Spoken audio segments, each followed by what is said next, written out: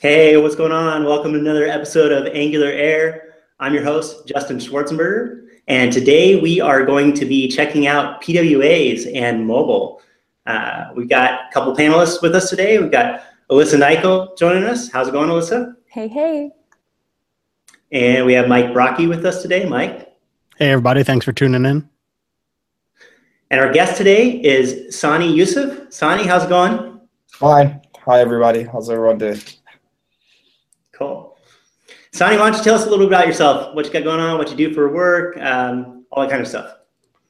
All right. Thank you very much, Justin. Hi, everybody. So I'm Sani Yusuf. I live in England, and I'm I've got a lot of love for the Angular and the Ionic community. So I did recently spend 8 months traveling around the world, kind of learning about what people are doing with technology, especially around Angular and Ionic, across 14 cities. So all the way down to Africa, some parts of the Middle East, in Europe as well. And I did carry on my travels as well. It took me to places like Israel to actually see the development community, which was pretty awesome. So day to day, I'm a trainer and also a developer. So I do a lot of NG2, NG1 stuff, mostly NG2 lately. A lot of work in the Ionic community, training, writing, and also like some authoring as well, video courses and some one book in the bank. So yeah, to put it short, that's pretty much me in a nutshell. Man, that's a lot of stuff. So I'm interested. What's the community like as you go to these different dev communities? I mean, there are a lot of? I'm sure there's probably a lot of similarities, but like, what's that experience like? Going, oh, wow, this is how these people are deving over here and over there. Yeah, it's actually eye-opening. It's very, very interesting. Like, I recently wrote. I think last week I had a blog published on the Ionic blog about my travels, which was pretty cool. So I think it should be the latest blog on there. Ionic. Worldwide community. So it's really interesting. I mean, you go to places where people actually are developing things with like very unique problems, especially when I went to like Nigeria and Africa, and I met a lot of people kind of using Angular and Ionic to develop very specific problems that are dedicated to their own locale. And I once had someone call me the Ionic guy, people I never really knew, but because they had followed my blog. So I saw this, but two guys along the street saying, hey, the Ionic guy in like the Silicon Valley area of Nigeria. That was really funny. So I was like, okay, I don't really know you, but hey, thanks. So that was really funny. But yeah, everything's different from what they're developing, even things like the social media they use to get in touch. It's all really different, but there are a lot of similarities, but it's all good and you'll get to learn from them. Yeah, that's sort of like, yeah, what it feels like. That's cool. Are some of the similarities like development environments and tools that they're using? I mean, do you find that as common or is that totally different as well? Yeah.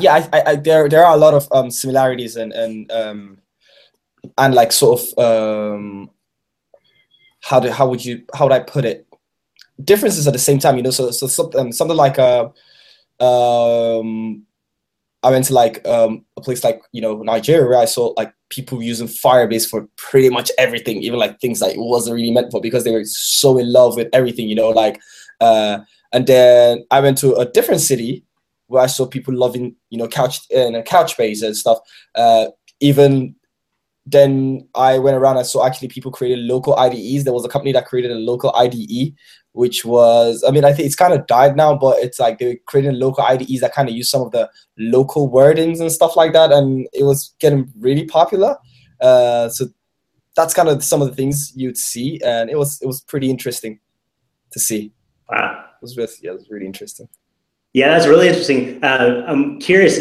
I mean, I'm assuming that's going to affect how you kind of approach your training and the stuff that you do as you go forward in the future. Now that you have this knowledge and realization of how these other communities work and stuff, now your gears are probably spinning right of like, okay, how can I adapt my training or my stuff that I'm doing going forward to kind of take those things into consideration?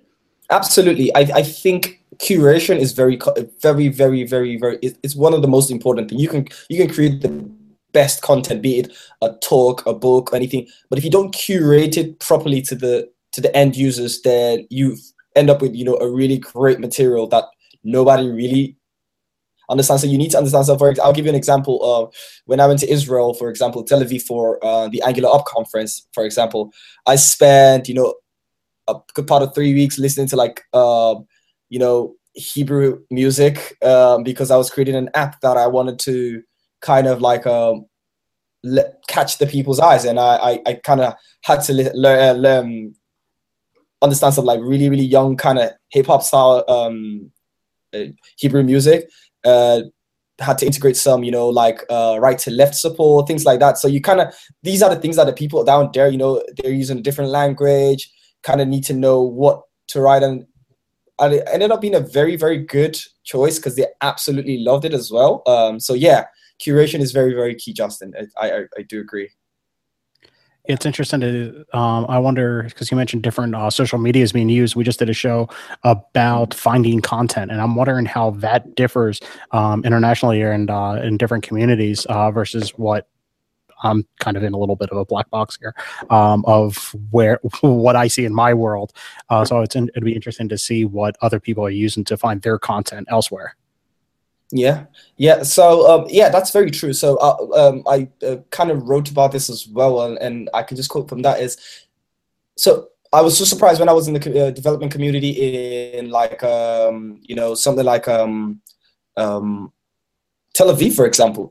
That's a very big Facebook country, city basically. People don't really use Twitter. If in America and most parts of Europe, especially the UK, we're very big on Twitter. We all, I'm pretty sure all of us pretty much watch one another. The Twitter way, kind of someone's retweeted, so you've seen your stuff. But I was so surprised they were more Facebook, and where I come from, Facebook is a bit more personal. If you get what I mean, it's a bit more you, your friends, and your family.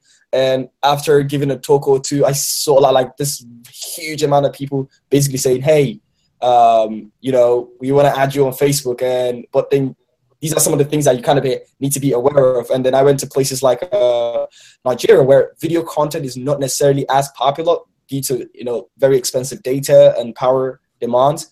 So it makes much more sense. People prefer things that are a bit more bite-sized. And then WhatsApp is absolutely huge there. People create WhatsApp groups for everything. So these are some of the little kind of differences with the mediums that people use that I found really, really interesting. And I guess it always just depends on how available data or network is. I'm sure that's not the only variable, but I guess it sounds like that's the main one. Yeah, I think the environment that the people live in does kind of influence greatly the mediums they use. So in a place like Tel Aviv, I think because it's a very, very small and close-knit community, so everybody kind of knows everybody kind of thing. So they tend to have each other on Facebook already, while Twitter is much more outreach. So you can see why that would happen. And I can talk about a place like Denmark, where when they're giving out meetups, they don't really use tools like Meetup, for example. They're more used to email list. I was so surprised that you'd have these long email lists that people actually use. So it's the environment does play a role in a positive way actually to what people use. That's really true. Man, that's all fascinating stuff. We definitely people need to follow you and listen to how you're going to convey this information over time. I'm sure you're going to be sharing a lot of stuff about your experiences going through these things and different approaches that are going to be valuable for the community to learn about how to take away from what you've experienced. So that's definitely pretty cool. Can I jump in once? So you mentioned that around the world, there's a lot of different bandwidth concerns. Can you talk about how those bandwidth concerns fit into the topic of today's show with PWAs and how that kind of fits in and what PWAs are? Mm-hmm. Yes, absolutely. So yeah, absolutely. I mean, I think just to start off with, PWAs on their own really naturally just kind of solve some of the bandwidth concerns. So now I'll give an example. with a PWA, you don't need to install, an application from the App Store. That's one, right? So a country like Nigeria, where people use this app called Flatshare, which I had never seen in my life, where what it does is it allows users to send via Bluetooth APKs of apps they have installed, so that they don't have to actually. So if an app is like 100 megabyte large, right, and you're paying a lot of money for 100 megabyte, with Flatshare, you could just tell the guy, hey, just send that APK for me. And then when you meet someone that has a newer version, you don't need to go to the App Store. But what you find out is actually use the mobile web more than the actual applications they install. So with PWAs, for example, that in that part of the world, that is going to be an absolute plus for them, because now they can just go to a normal website, have that saved on the home screen, and just every time they visit it, they can get the latest version. So saving them a lot of data. And one of the first PWAs to actually come out on Google I/O was actually built in Nigeria by an e-commerce, so like one of the Amazons of Nigeria called Konga. So that was part of the Google I/O and like the PWA Dev Fest. So that's really, really, really impressive as well.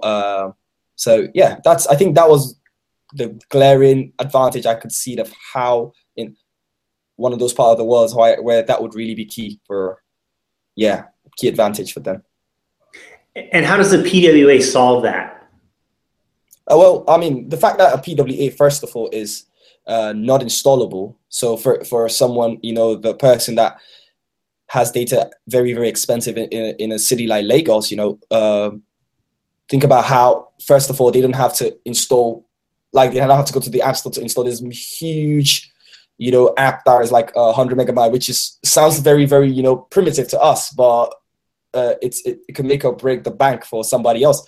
So PWA, you're just, at the end of the day, what you're doing is visiting a web browser, a web page. And of course, with the service worker, with the caching and everything, that alone saves you a lot of, bandwidth concerns because you can cache so much information and still kind of get an app-like experience, have everything full screen, have a splash screen, have a home screen. So in the future, I see that as a really big thing, because now users wouldn't really need to go to anybody else to use that app that I told you about, Flatshare, to actually get an updated app. They can just get those updates with really, really minimum, without using just a little bit of their bandwidth. So I think progressive web apps will go a long way in really, really solving those problems for some parts of the world, like the case I've just mentioned. Yeah. Did we ever actually define a PWA? I don't know on the show in the past if we have, but there's a pretty cool checklist that Google actually has out of, it's called the Progressive Web App Checklist. And so it covers things like, is it served over HTTPS? Are the pages responsive? Is it available while offline? Things like that. So if you're watching the show kind of in the dark still about what is a PWA, definitely look for that link, or I can put it in the show notes, because I know it's not the term's been around now for months, but some people are still what are you guys even talking about? So I thought that might be good to throw out there in case someone's lost.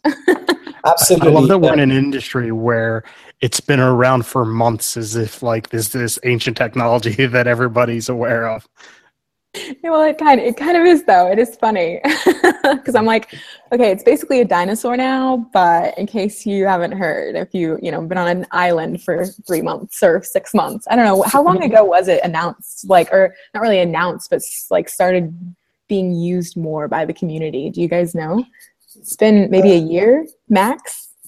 Yeah, I mean, by the community, the actively, maybe probably less, but in the early available, yes, around a year. And just to add to your point, Alyssa, there's actually a tool called Lighthouse as well. It's a Chrome plugin. It's actually on the PWA checklist. What it does is automatically kind of how it just sort of audits your application to show you how PWA ready your application is. So you can get the Chrome sort of plugin added to your Chrome, and so if you create a web application, it basically follows the Google checklist. It's developed by Google, but it's the application telling you, okay, hey, you're missing a service worker, or you're missing a manifest file or something like that. It's a pretty good tool. I've used it and I really liked it. So yeah, just to add to that. Cool. So one of the benefits, like with the PWA, when we're talking about it, we're thinking, okay, cool, we can take and use that to slow deliver parts of our app, right? So that now, okay, somebody can get to a usable state of our app really fast with a small payload, right? But and so then you're thinking about taking your existing app and kind of breaking it up into segments to pull that off. But the other benefit of it is that they're also receiving only the parts that they're using right over time. So the notion of, okay, they go to this part of your application and they never visit this other part. They don't even get that delivered to them until they actually go and decide to use that. Whereas like an app from an app store, you're getting the entire thing, whether they use parts of it or not, right? Uh-oh, we lost Sonny. I'm sure he'll come back. I don't know. What do you guys? Am I on track with that? You guys? Yeah. I think so. And I think while he's trying to reconnect, I think we should just touch on what it means and more so the broader definition of PWAs rather than any of the particular implementation details. Obviously, you can look at the checklist. That's definitely already in the show notes. But the main goals of what you're trying to accomplish is to make your application and your site performant and bandwidth friendly for any number of users and giving a richer experience that's an experience that is closer to a native application feel than it is browser feel. Yeah, I think that pretty much covers it. Whenever I first started hearing the term being used, I was like, are you just talking about a responsive web app? And so the main reason I always mention like it's available offline, because that was the main feature in my mind that differentiated it, because a lot of the other things that are on that checklist or that count as a progressive web app to me were like just common sense. I don't know, but I haven't been in the web community for that long. I've only been doing this for like 3 years. So to me, like all of this is like old news. It's like, yeah, you know, you want to be conscious about that. You want to make sure it's responsive and works on all screen sizes. And a lot of the other things I was like, so people don't already do these things. So I think I don't know, at least the offline and being conscious about like what network or bandwidth are they on? Like, I don't know. I think that's one of the main ones. So is there anything else, Mike, that's like super... I know that there's the ability to, and I know this exists within Android. I'm not sure about iOS, but it allows you to install the web application locally. That allows you to launch it, so it'll install to your home screen so that you can relaunch it as if it wasn't an actual installed application, but it's still just a browser running locally on your device through offline files, as you brought up. Right. Hey, welcome back. Hey guys, yeah, I don't know what happened. It's so weird. We're talking about bandwidth and PWAs and what a great time for the internet to be the internet. Yeah, so we were just kind of going over what a PWA is and what it solves in terms of those solutions of delivery of it, bandwidth, that sort of thing, but also like the sub pieces of it and what we're really focusing on. Yeah, I think we're really on something. I really like the spec for the PWA. You know, I was one of those people that was very skeptic at the first. I was like, is it just going to be another app cache? You know, but I mean, I think I've gotten past the stage where I'm like, it's definitely not going to be another app cache. It's so good that it actually scares me because it's actually pretty huge, like what you can actually do. It's very powerful stuff. And yeah, I really can't wait. Any word of support from Apple? I haven't heard anything specifically. I personally have an Android phone. I know that it's coming. I just don't know the current status of local installs of PWAs. Oh, okay. So what do we need to think about in terms of architecting our applications to be more in line with like a PWA? I mean, is this something drastically different that we're designing our apps for when we're talking about architecting them?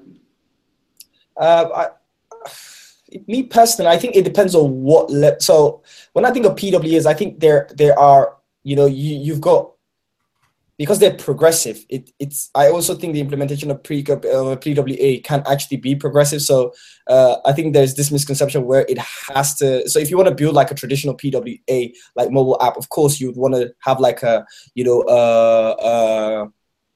a very thin shell so that you have like really quick content that you can pre-cache, and then you want to be very data focused so that you just get the data later on. But also, you have a lot of these.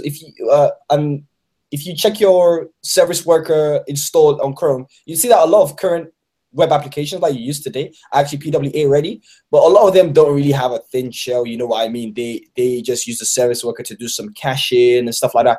That doesn't make them any less of a PWA application. So I think it does come down to your specific implementation. But if you were to build like a classic mobile, PWA focused application, yes, you definitely want to be focusing on like a thin shell. You'd want to, really serve all your material over HTTPS, because you run into problems if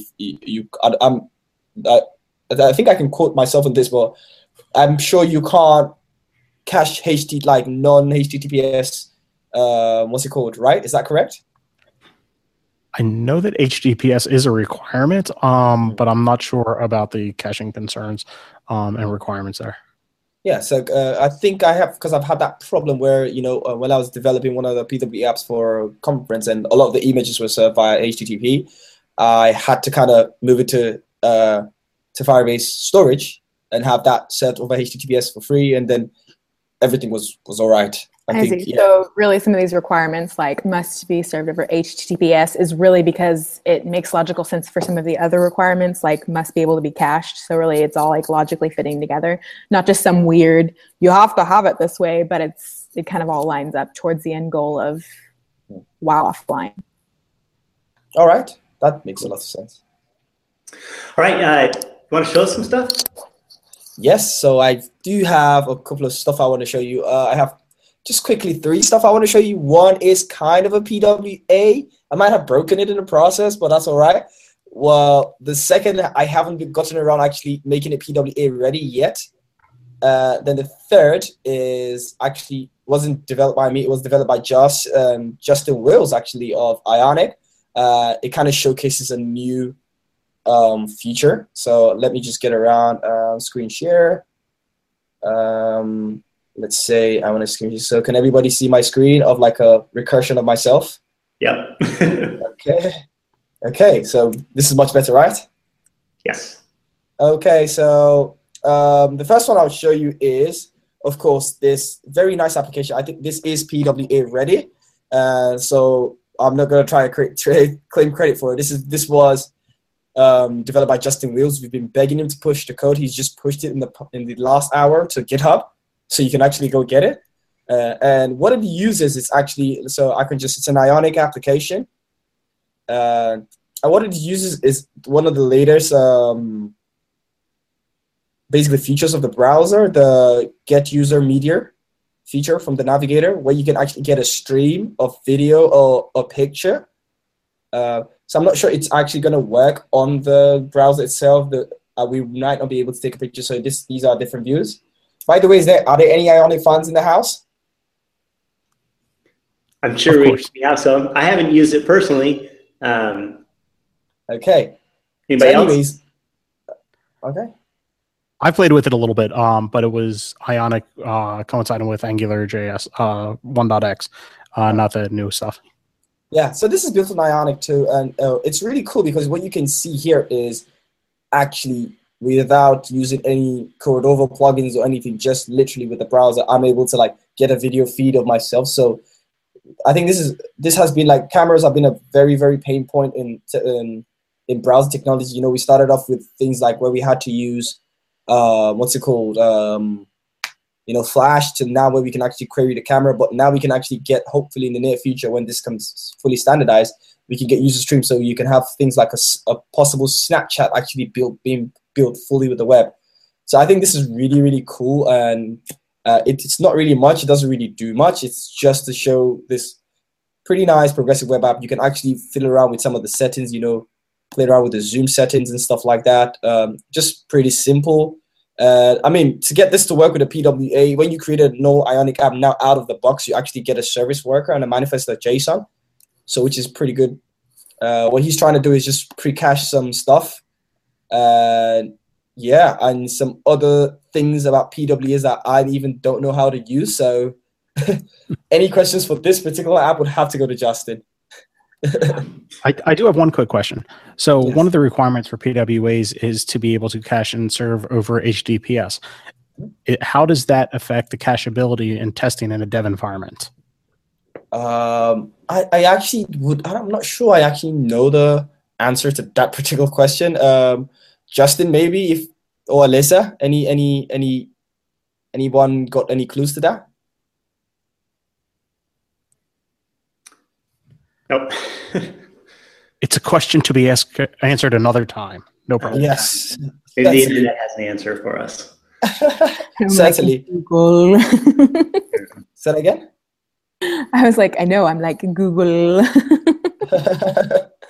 Yeah, so hopefully Okay, so really quick rundown here. Like, so you've got this Ionic application, right? That's going on. You're using Ionic here to do Yes. all the rendering, right? Yes. Okay, so that's allowing us to target multiple environments, right? We're talking iOS, Android, but also the web. iOS, Android, Windows. So Ionic is not necessarily targeted to the actual web itself, but nothing stops you from actually, because it's very optimized. So they don't tell you to target because they're targeting hybrid apps. But I can tell you right now, I'm actually working on projects that use Ionic on the browser itself, because it's pretty well optimized for performance. You can actually decide if it fits your use case. You can actually even decide to use it on a mobile web application or even like a browser-based application. Depends on your use case. You just have to be aware. But yes, it does let you do all those things and so. Okay, cool. So if this is, I think everybody cool with the first application. I could just go to the next one, which is so Tel Avivo. This window. Let me just make sure. So I'm not really great. Actually, sorry, let me jump back real quick. So you were capturing the camera with the help from the Ionic code, correct? No, so that camera is actually with a new standard being proposed by Google for getting user media, so you can actually query the live feed of the actual camera with web. So there are no Cordova plugins there, no Ionic code. It's just literally web code. Okay, so that's something that we could potentially do, and if we have an Angular app that we're just doing a web app for. Yes. Cool. So right now the standard is not final, from my understanding, but yeah, you can play around with it if you have the latest versions of Chrome. Yes. Cool. Thanks. Okay, so let me just make sure I've got the latest version of this particular application. So let's just see yeah, okay.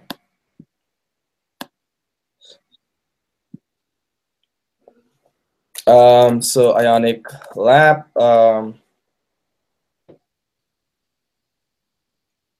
So this is an app I actually demoed in Angular Up in Tel Aviv, basically using Ionic to. But what I was able to do is actually copy some of the code from Google to actually cache a video offline.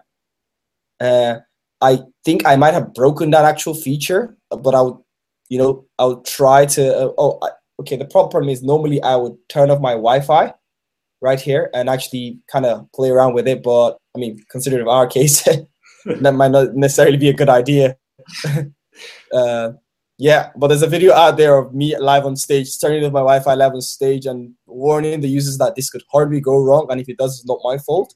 You can blame someone in the Angular team and, I don't know, someone somewhere that has nothing to do with it. Yeah, so basically this just shows I kind of created a progressive web app that was like a tourist application. I was like, if I'm a tourist, I want to know places to visit, and I don't need internet to do that.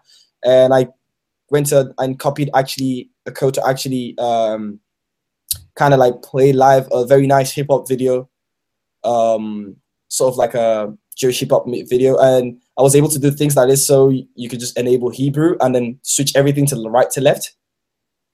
And So basically, I was like, these are the 5 most important questions for me. You know, how do I get food? How do I get to the street where my hotel is? If I want to buy something, how much something is, and if I want to get a power adapter, because the power adapter in Israel is different for the one in the UK. And in case the person doesn't understand English, I could just switch to Hebrew. And I wanted this to work offline, so you can like scroll with a bunch of places and do stuff like that.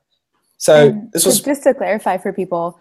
Yes. Like these PWAs are really special in the fact that you're showing all of them on different, like on Windows, Android, iOS at the same time, but that's not necessarily a requirement. Like if we were to zoom in on the iOS window and make that full screen, like that in and of itself is the PWA, right? Like, Yes. just so that we're being clear. Okay.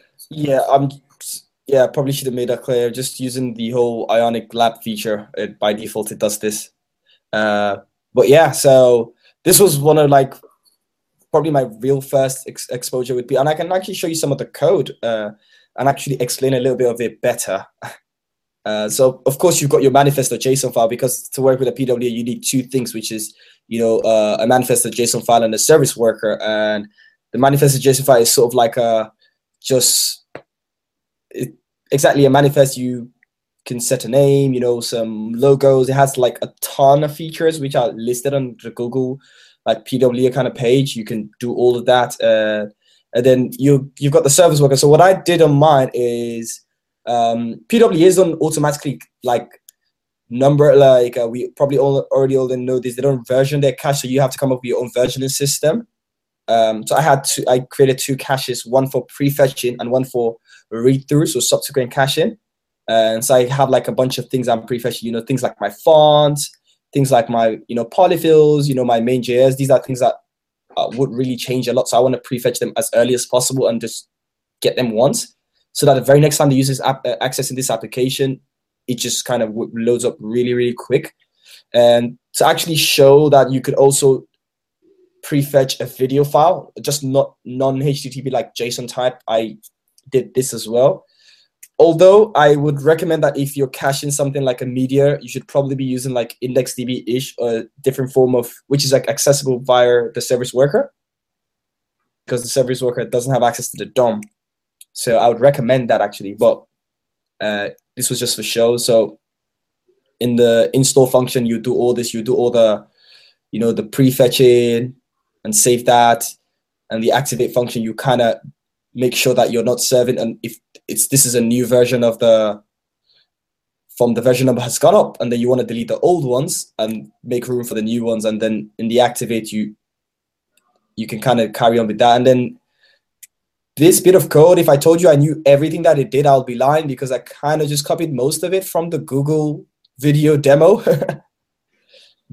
But essentially what they're doing here is actually just allowing you to basically cache a blob, which is like a video, and you can get like bytes of that, and you can actually cache that. So it's actually really possible. My rule of thumb is I prefer to cache, if I wanted to cache like a video, I'd prefer to cache it like with IndexedDB or something. That way I have access to it in the DOM, even though yes, you can still talk to the service worker. It's just my preference. So, but this is so I kind of make sure if this is a blob, I cache it the right way. If it's not a blob, I just cache every other thing. You probably shouldn't be caching every other thing. You want to maybe find a way to set headers from your code to know that, okay, this is what you want cached, or there are a lot of ways to go around that.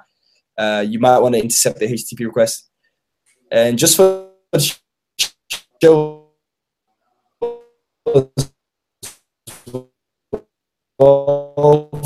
for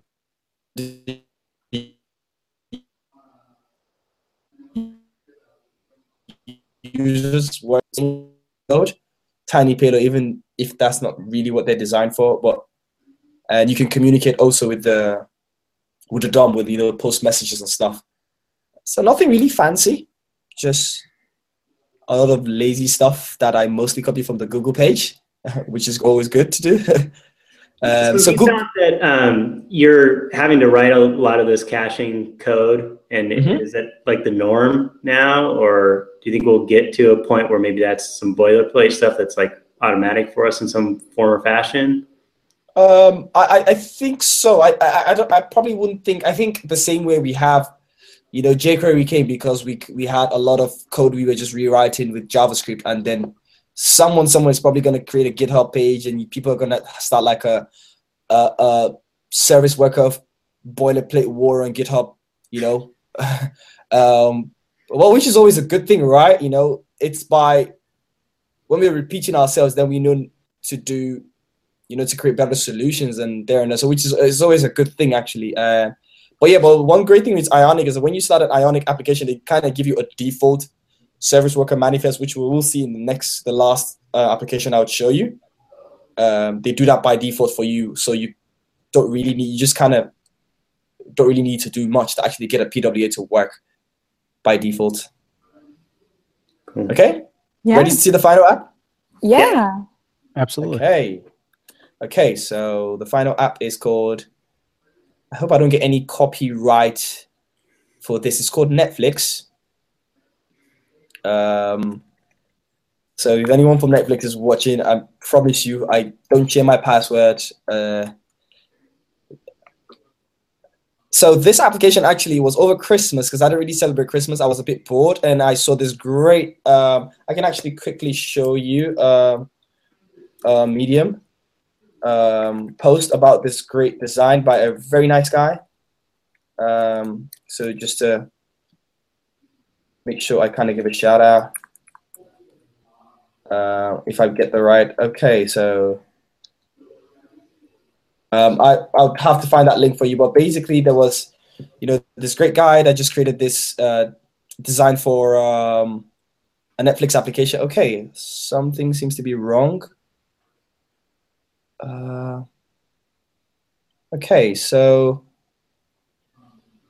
I think I know what might be the problem here. So I recently upgraded this app to actually use the Ionic DB, which is something that is still being like in beta. It's in private beta. I'm helping them test that, and I think they've broken it. So the code to actually get the movies. Oh no. But anyways, I can just show you on Medium what the app actually looks like, and then I can talk over the code. And you can always put the link to your talk that you did in our show notes or on the messages so that people can also see the live presentation of it. Okay, perfect. I'll certainly do that. But anyways, this is what the app was supposed to look like. It's just literally a Netflix application that you click a movie, the background of a movie, pretty cool actually from the design. And like I said, over Christmas, I saw great designs from a guy called Efosa, and I kind of just implemented with Ionic and made it open source. But it's also service worker ready. So this is what the default service worker, when you create an Ionic app, would come through. You can have the activate function, some of the functions you use, the fetch function, and just a very simple skinned sort of service worker and a manifest a JSON file that you can actually just change on your own. So yeah, that's pretty much it. This would be the 3 applications. Any questions from anyone viewing now? Taking a look here. Mike, have you seen anything coming through? No, just the only question that I'd seen was more so surrounding the debate of, for development purposes, if people should be choosing a native application or a hybrid web application. And that's going to be an age-old discussion that's not going to be solved anytime soon. But that conversation then does extend from in the Angular community from the broad sense to more specifically Ionic versus native script, which is an interesting discussion that is a more specific domain to that greater conversation. Yeah, I agree. The funny thing, I get asked that question a lot, and I always seem to just answer it really quickly because I'm I actually don't see Ionic and NativeScript as competing technologies. I think they're both 2 awesome technologies, and I absolutely love both of them. I'm very great friends with Sebastian, which is a developer evangelist. We play football every Thursday. It's like, if we can get along, I'm pretty sure everyone else can get along as well. Like, but I actually don't. So let me just end the screen share. I don't see them as competing technologies, because they're kind of targeted to two different sets of people. You know, with NativeScript, you can create a native app, while with Ionic, you're closer to the web. So I generally don't actually see each of them as, this is my opinion anyways, as competing technologies. I don't think that you have to, because we have this opinion now, you have to build a native app to get the best, or you have to build a hybrid. I know that there's a right time for the right type of app, you know, for the right resources and the right use case.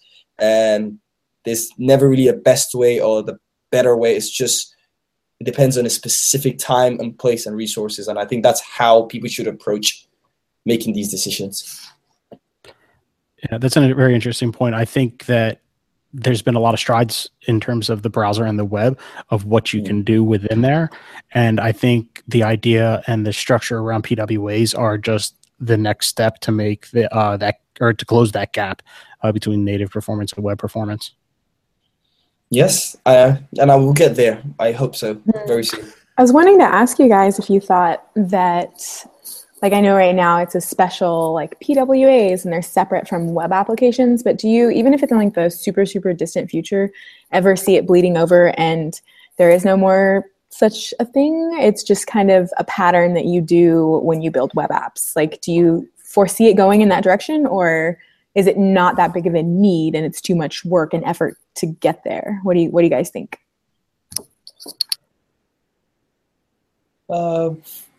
Me personally, I think for the foreseeable future, say the next, short-term future, I think it'll be a case-by-case basis. I still don't see the web becoming, every time you're building a web application, you're making it PWA ready. I think there'll be a lot of times where people just don't have that need. My app doesn't need to work offline. If I'm building let's say a dashboard for like a company that does this, I don't really need that to work offline. So I don't need to it just makes sense that should be on the web. But I think where PWAs will really shine is mobile. A lot of people with mobile web app use cases, the mobile use, because that's where they really do shine. You'd have things like, whenever I'm traveling in the airport, you have to download a 10 megabyte application just to actually download your boarding pass, which doesn't really make sense. Like, really, guys? Come on. Exactly. Or you have to download a train application just to download, what's more or less like a PDF. So come on. Yeah, that makes sense. Yeah. So, yeah. So it sounds like it's going to be more of a case-by-case thing, and if you really need it. Yes, but I think considering most internet traffic is coming through mobile, it would make up a huge chunk of. There will be a lot of PWA ready apps. It will be a big thing. It will not just be one tiny if else thing. It will be a very applicable case for a lot of people. I think so as well. Even just the aspect of the concept of like an app shell, to be able to have an initial paint to say, hey, yes, I'm responding, I'm here, and I have some content for you. I may be able to show you a loading indicator if I have some longer running process to get some initial data, but give that feedback to the users of seeing, hey, look, I got the app, it's starting up and we're getting ready, is a great concept, not just for PWAs, but also for any application to basically say, yep, I'm here, I'm working for you. I agree. I think a lot of it's all going to kind of actually leading us into probably that, all these factors that you're talking about, along with Angular as a platform. I think the platform itself has a lot of stuff that they're trying to lead you into doing these things, leveraging service workers, leveraging some more of these, lazy loader routes and these things like that, that as all these things start to come together, it's almost like PWA is the end of the road that they all funnel down to. Especially, even if we talk about, client apps that you're going, okay, I need a tool for my internal team that's going to use this, right? It's not going to be long before that internal team goes, I want to be able to use that on my mobile device, in some fashion. Right. Well, and if we're building enough, just as like web developers, if we're building enough PWAs, I feel like the practices, in my opinion, will bleed over, because from what I've seen, even in the short, 3-year period of time, is like, even just for something as simple as like styling and making something responsive, like I go to create a new web app, or I go to create a new feature on our existing one, and it's not a thought of, should this work on mobile? Like it's well, duh, it should work on mobile, unless, a client specifically says, we don't want this to work on mobile, which has happened. But, I feel like a lot of these checklist items should hopefully bleed over, and it's just default. Like, we just do it. The only reason I can see it not happening is if it's like really, really hard to do, right? Like if it's something that's just so much work and we're just like, okay, well, do we really need to put this in? But like you were saying, like if mobile, is a majority, a huge chunk of sites that we're building, then I don't know, I could see it happening where it just starts. It's maybe not tomorrow, but I think another thing that's going to come into play there is we're talking about these client-side applications that are delivered JavaScript to the client, right? That are then cached. And how is it going to unfold to, as you make new versions of that client app, how do you ensure that the end user is getting that refreshed, newest version of your bits to run that application, right? And the PWA story has kind of that built in, looks like to a degree, to be able to kind of surface that, a pattern for that already, to say, look, the shell has some new logic going to it. How do I make sure that everybody who already has my app, my PWA installed, gets that push of that new to update the next time they hit it? That's these are all great. I think I really like what Alyssa says. Quantity in the developer community tends to be the key drive for quality. When people start using, look at jQuery, for example, we were, doing crazy things with it. People were giving IDs to everything and classes to everything, and just, trying to access a div from like Alaska, while you were all the way in Europe and didn't really think about the performance. And I think you understand what I'm trying to do, and didn't really think about the repercussions. And then, that's the only reason why we have things like, Angular, for example, because we thought about that. We said, that's a bad idea. And then we had to start telling people, stop doing that. And then we had Angular 1, where everyone was doing things, people were just killing the scope digest cycle everywhere. And then we thought about that. We said, that's a bad idea as well. Now we want to go component architecture. God knows what next Igor is going to be like, hey, there's no more scope. Maybe he's going to be like, no more component and no more factories. I hope not, but... Yeah, so, I think Justin's right, because like if Angular and that community and that framework start going in that direction just innately, then I think it could definitely, So because we will get hurt, and then we'll start to do things better and better. Mm-hmm. Yeah, I love what you said about accessing, trying to get a div from Alaska, and you're in like it's like people just just do things, crazy things. We know the pain. We've suffered through it, so that's why. Yeah. Totally. It is totally true. Hey, so Sonny, why don't you tell us a little bit more about other talks you've done, talks you got coming up, other training courses and stuff? Let's plug some of your stuff here. All right. So I was just kind of breaking out with what I'm doing now and the things I'm going to be doing. So in terms of things I'm currently working on. So I'm actually currently working on an Ionic course with Linder, and hope it's taking forever, but hopefully that will get done. And so no promises, but there are. I've started blogging again on sannyyusuf.com about Ionic and Angular. I wouldn't say Angular 2 before. Maybe Mishko and Igor might be listening and hear me say a number after Angular. They would really be happy. So Angular, and the next, then also I'll be traveling still. So I hopefully will be at NG Vikings in next 2 weeks in Copenhagen, and I'll actually post the links of this as I speak. So have NG Vikings coming up. I'm going to be in Israel in March as well for the .js, talking about progressive web apps actually, which is interesting. So NGConf as well, I'll be hanging around. I wouldn't be speaking. I have a training coming up in London in February. So tickets still up for sale. Then currently I'm actually working on a progressive web app for healthcare with the UK government to actually get people healthier. So it's a very, very progressive web app use case as well. We we're working with these people that kind of help people get back into work, with and what we realized is that they had a lot of huge, these caseworkers had like huge laptops that they were carrying, and they were working on the train, and they had to like meet these clients and write stuff on the paper, and it was really primitive. So we thought about creating like a mobile web application, but also not just for their tablets and their browsers as well, but also for like, make them PWA ready. So if they went to a client and they were trying to get the information, that could work offline, cache securely, and when they had internet, that would really. So these are some of the things. If you just keep in touch with me on Sani Yusuf, my Twitter, my DM is open all the time. Follow some of the very not interesting things I write. And what's your Twitter handle? It's Sani Yusuf, so it's SANIYUSUF. That's my handle everywhere. If you find anyone using that handle, let me know so I can sue my trademark. Exactly. So I'm just going to post the links I talked about on the Slack channel. Cool.